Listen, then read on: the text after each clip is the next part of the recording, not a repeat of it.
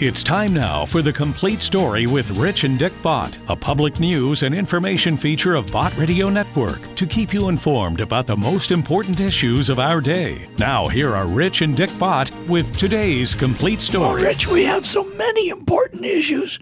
Now, as we're recording this program, while the people are hearing it, on Bott Radio Network, I will be in Rochester, Minnesota at the Mayo Clinic to see what is wrong with my crazy voice. That's right. We'll see what's going on there. We will have a diagnosis. And then, of course, the diagnosis lets you know what the problem is. That's right. And then you have to trust the great physician. Uh-huh. See, the great physician is the one that really does the job, isn't it? Right. Hopefully, according to his will. Right. Hopefully there'll be a treatment or a procedure or something to restore your voice. But we know that the physicians treat, but it's God that heals. Yeah. Well, that's right, according to whatever the problem is. Now, here, let's get on down to brass tacks. I want the folks to hear a song that just has meant so much to me because, we ourselves as Christians, you go through life assuming this, assuming that, assuming the other thing, and that's according to the culture in which you were raised or the culture of the church community in which you find yourself associated. But the issue of life is an awakening. At least it was in my case, the awakening. I've always been pro-life, for goodness sakes, but on the other hand, was I really?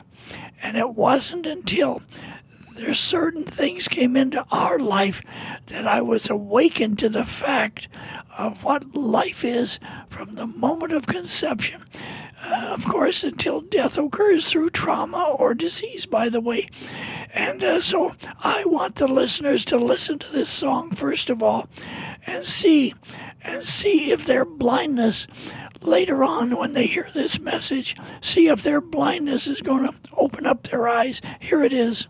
There is a story in the Bible recorded in John chapter 9, how a man was touched by Jesus. This man was born blind. Jesus took a little bit of clay, placed it on his eyes, told him to wash in the pool of Siloam. Then he received his sight, and he said, "Once I was blind, but now I can see. That's all that I know. Once I was blind, but now I can see. That's how the story goes."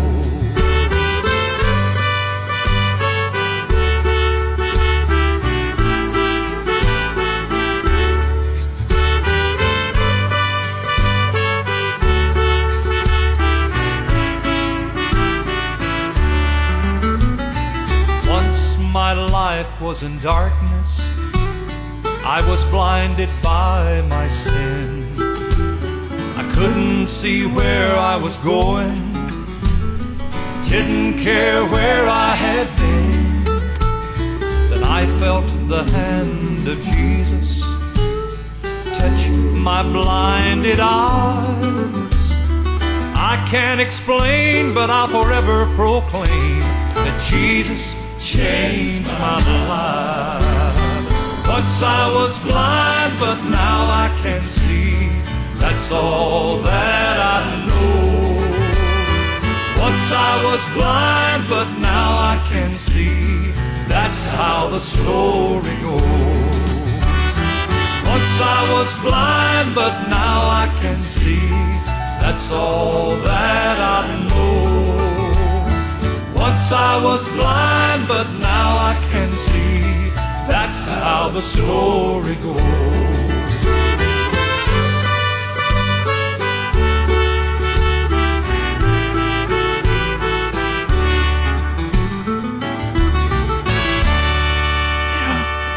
Isn't that beautiful? I mean, that's really kind of touches a person, doesn't it? I once was blind, but now I see. But you see, that's an abstract if a person doesn't put it into practical application. And history history should show us the cycle of evil down through the ages. You know, Rich, there was a time when I was a boy and we were in World War II. Why, we knew what the Nazis were doing. We knew when the Nazis had their concentration camps and they were killing people. And we thought here in America, at least in my community, my church, my friends, and the friends of my parents, why, we thought, how can they do that? How can they do that, thinking that they can take the Jews and the others that were in those concentration camps and just do away with them? And then if a person thinks about American history, why, now we say, how could we have slaves? How could we treat people like that? And more to the point, in the civil rights movement, why on earth should people have to go through the anguish and the pain and the suffering in order to be equal, in order to have equal opportunity? By the way, it's equal opportunity that every person should get a good education. Everybody should be free to do their best as children of the Lord. You see, as God created them, that is what it really is about, isn't it? As people, as individuals created in the image of God. That's right. Now, I want everyone to listen to this now. There was a time when you and I heard Dr. Laurence White. He is the pastor of Our Savior Lutheran Church in Houston, Texas. And I have never heard a person speak so clearly and distinctly and forthrightly about the subject of life. That life is precious to the Lord, and anyone who does not value it or protect it or do the best they can to help the least of these. Are you listening to me, folks? The least of these is for whom Christ spoke over and over and over again. And this message by Dr. Laurence White, you've featured this before on The Complete Story, and it's one of the favorites that people keep requesting, and so you're going to be able to hear that again. Well, I think it's because he makes a stark comparison between history and right now. Mm-hmm. See, it's the thing that's happening right now that we don't want to accept. We want to turn our head away from it, or we want to ignore it, or we want to say, oh, yes, we're pro-life, but we're not really. We still vote for politicians, even if they say they're pro-life, you know they're not. And we vote for politicians that are totally all in favor of killing an innocent human being in the womb. And yet we say, well, there are so many other things. I don't know one thing that's more important than life. Mm-mm. And then after life, you get freedom. Right. And then you get the opportunity to absolutely be equal in your struggle for satisfaction in your living. And people on our listener comment line have referred to this message by Dr. Laurence White and requested it. It's but the listener comment line, by the way, is 1-800-345-2621. Right. 1-800-345-2621. Now listen, while I'm in Rochester and Mayo Clinic, I want you folks to be listening to this and thinking about it. Here it is. I've been traveling across the length and breadth of this great land over the last few years, talking primarily to pastors' groups seeking to awaken and arouse God's spokesmen among us to be what God has called them to be, to preach His word without apology, without hesitation, without reluctance. And that means that I've spent a considerable amount of time away from my family. And so I was very pleased this past January, end of last December, to have the opportunity to take my two sons, Adam, who's 23, and Aaron, who's 20, with me on a trip to Germany. As a Lutheran Christian, that's where my historic and theological roots are, and I wanted the boys to see where they came from and to get some context, I guess you could call it, a setting in which to evaluate and assess what's happening in our country and in their lives.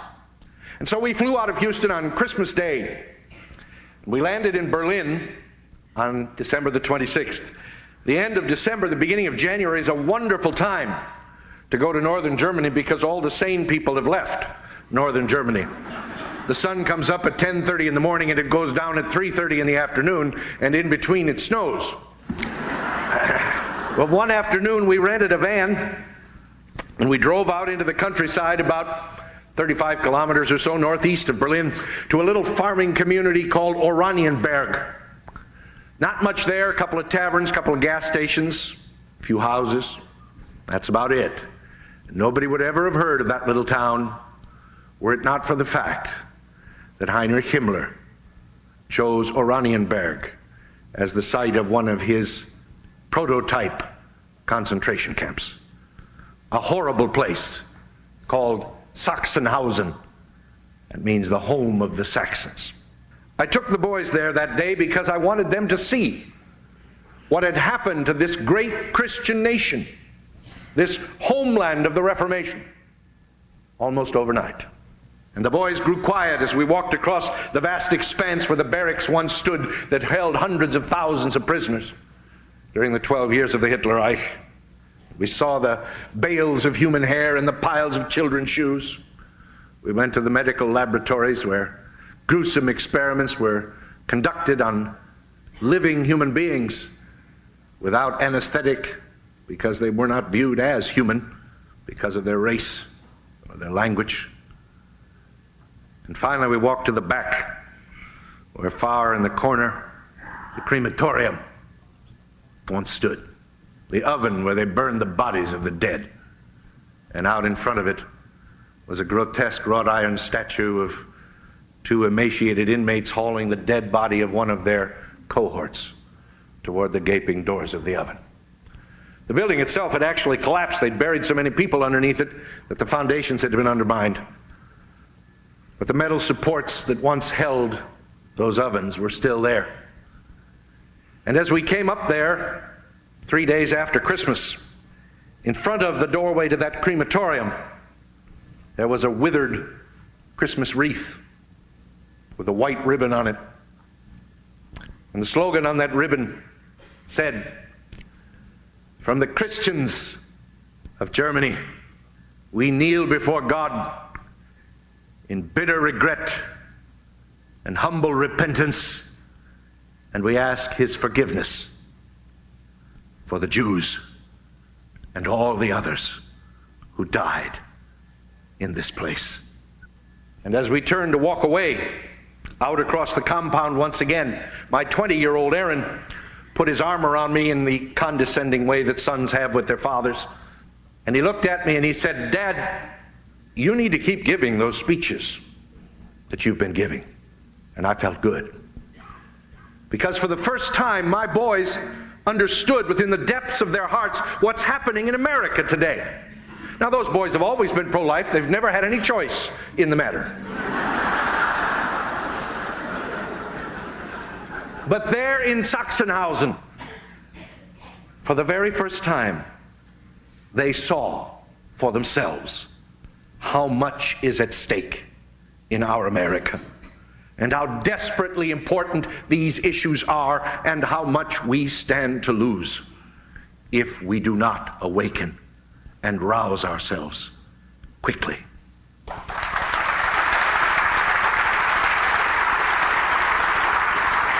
The Christians of Germany learned only too late that the people of God in Christ cannot disengage from the culture in which they live. We cannot withdraw to the comfortable security of our beautiful sanctuaries and sit in our padded pews while the world all around us goes to hell. For to do so is a betrayal of the Lord whose name we bear, and it is a denial of the power and the efficacy of His word, the word that He has given us to proclaim. In Germany, as here in the United States, one of the most clever tools in the enemy's arsenal, used to silence and intimidate Christians, to drive them out of the public square, was the lie of the separation of church and state. There was a meeting held in the German capital city of Berlin in 1934. Hitler had been chancellor for just over a year at that point. He was taking the nation through a process which in German was called Gleichschaltung. That means coordination. Everything was being realigned in terms of National Socialist philosophy, and that included the churches. And protests had begun to rise from the people of God about this interference in the church and its life. And so Hitler called together the most important preachers in the land, and he gathered them there at the Reichschancellery to reassure them and to intimidate them, if he could, to silence their criticism so that he could go on with his plans for the country. And Hitler moved through the crowd that day, patting the preachers on the back, making them feel important, smiling and reassuring. He told them their state subsidies would continue, their tax exemptions were secure, that the church had nothing to fear from a Nazi government. And finally, one brash young preacher who was there, Martin Niemöller was his name, had had enough. Today we'd call him politically incorrect. He was going to tell the truth, even if that truth was not popular. And he pushed his way to the front of the room until he stood eye to eye with the German dictator. And he said, "Herr Hitler, our concern is not for the church. Jesus Christ will take care of his church. Our concern is for the soul of our nation." It was immediately evident that the brash young preacher spoke only for himself, as a chagrined silence fell over that room, and his colleagues hustled him away from the front. Hitler, with a natural politician's instinct, saw that reaction, and he understood exactly what it meant, and he smiled as he said to himself almost reflectively, "The soul of Germany, you can leave that to me." And they did. They kept their religion and their politics strictly separate from one another. And as the innocent were slaughtered and the nation was led down the path to destruction, they looked the other way and they minded their own business. And their country was destroyed. I would submit to you today that we in America find ourselves in a frighteningly similar predicament. Once again, the innocent are being slaughtered in a 26-year Holocaust that makes Hitler look like a humanitarian by comparison. Once again, the nation is being led down the path to destruction. And once again, by and large, God's people are looking the other way. I don't have to tell anyone in this room tonight how far down that path to destruction we've already traveled. You see the evidence in families that are fractured and marriages that are broken, in young people that lose their way and often their lives in a maze of alcohol and drugs, in a culture that can no longer distinguish between lust and love, that is willing to tolerate the vilest perversion as alternate acceptable lifestyle while pestilence stalks the land, in public schools that have become facilitators for fornication and procurers for the abortionist knife, in a nation that has lost the moral will to distinguish between that which is right and that which is wrong. We know all too well how far down that road to destruction we have already gone. And that's because, in large part, every time a Christian, particularly a Christian pastor, raises his voice on a matter of public policy, the immediate hue and cry from the media, from the political and educational elite and establishment is, "Wait a minute, we have the separation of church and state in this country. You Christians, you keep your morality to yourselves." As history repeats itself, they smile reassuringly as they tell us, "The soul of America, you can leave that to us." And we have. Brothers and sisters, the time has come and is long since past when we stopped listening to and being immobilized by these lies from the father of lies. This is the genius of America. The recognition that a country like ours, a country where the people rule, must be a country where morality prevails.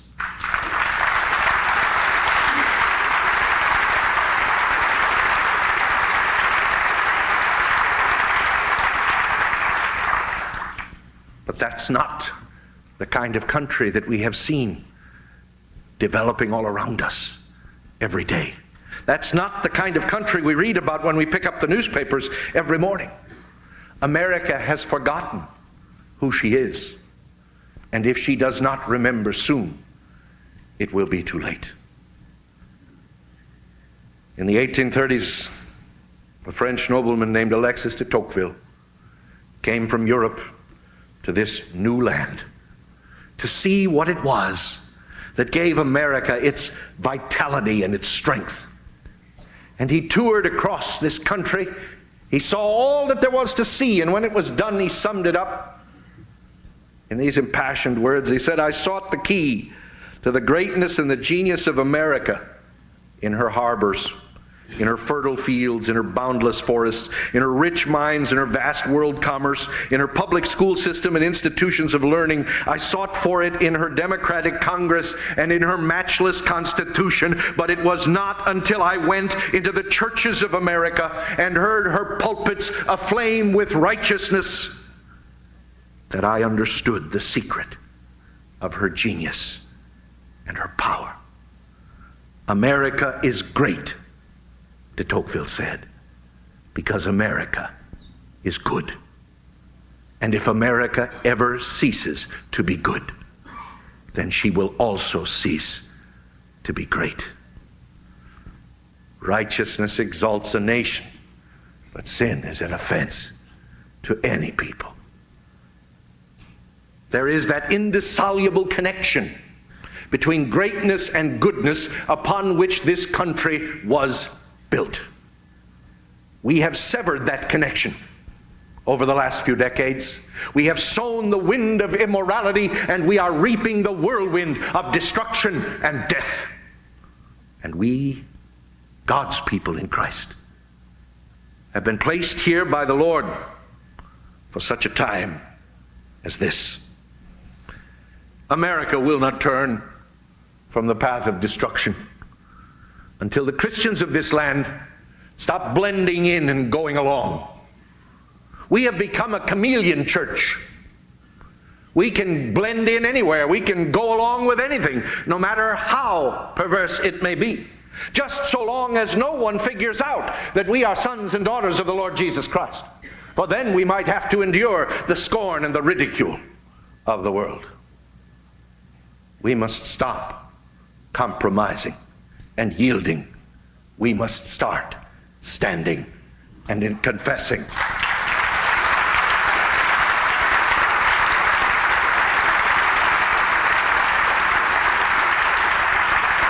But as we do so, we must be sure that it is the Lord Jesus for whom we stand. We cannot allow ourselves, our churches, to be used and abused by politicians, by political parties. God is not the mascot of the Republican Party. God is not a Democrat. God is not even an American, which may come as something of a shock. But of this one thing we can be absolutely certain: the Lord God Almighty hates the murder of innocent unborn children.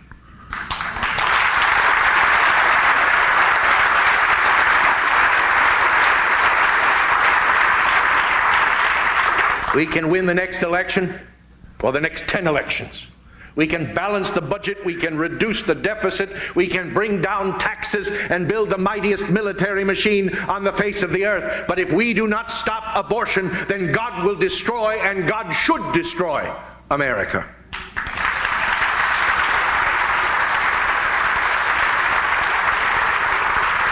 Abortion is an unholy altar that we have raised up to pagan gods of our own lust and greed.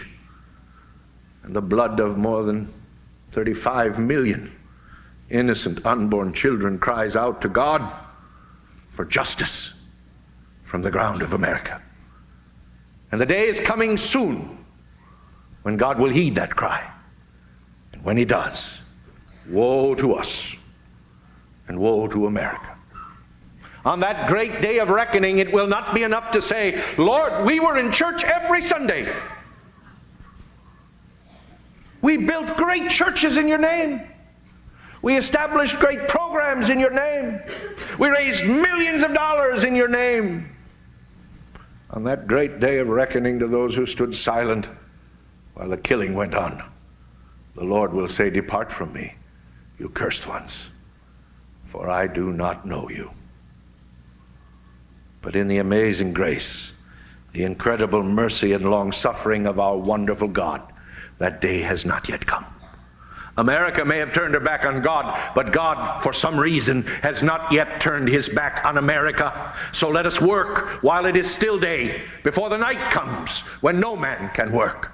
Let us rouse the Christians of this city and of this land to be what God has called and enabled them to be, the stinging salt that stops the decay of death, the shining light that dispels the darkness of doubt and despair, the gleaming city set high upon a hill that stands as a beacon light of life and hope to this nation and to every nation. Let us learn from the mistakes of the past. Let us stand upon the Word of God. Let us save this country that we claim to love as we become involved in the process in this crucial moment that God has given us. God is placing before us a challenge before it is too late.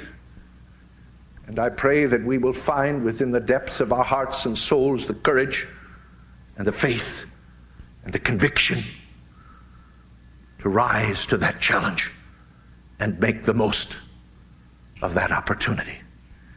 It is within our power because God has placed it there. It is within our grasp to change this America before it is too late, to snatch our country back from the brink of destruction. All the signs of the deadly decay all around us are unmistakably clear. Our nation's leaders wallow in decadence and deceit, while the polls tell us that the people don't care, and apathy and indifference prevails. We must care as the people of God in Christ. We must be the salt and the light and the shining city. As Christians gathered here today, let us resolve not to repeat the mistakes of the past. Let us resolve not to allow evil men to triumph simply because good men have done nothing. Let us stand together as the people of God, bold in the confidence of the Spirit, and declare before our nation, the soul of America, you can leave that to us. Thank you. Oh man, Rich, isn't that powerful? What a powerful message to pastors as well as people in the pews, all of us. You know, you mentioned that.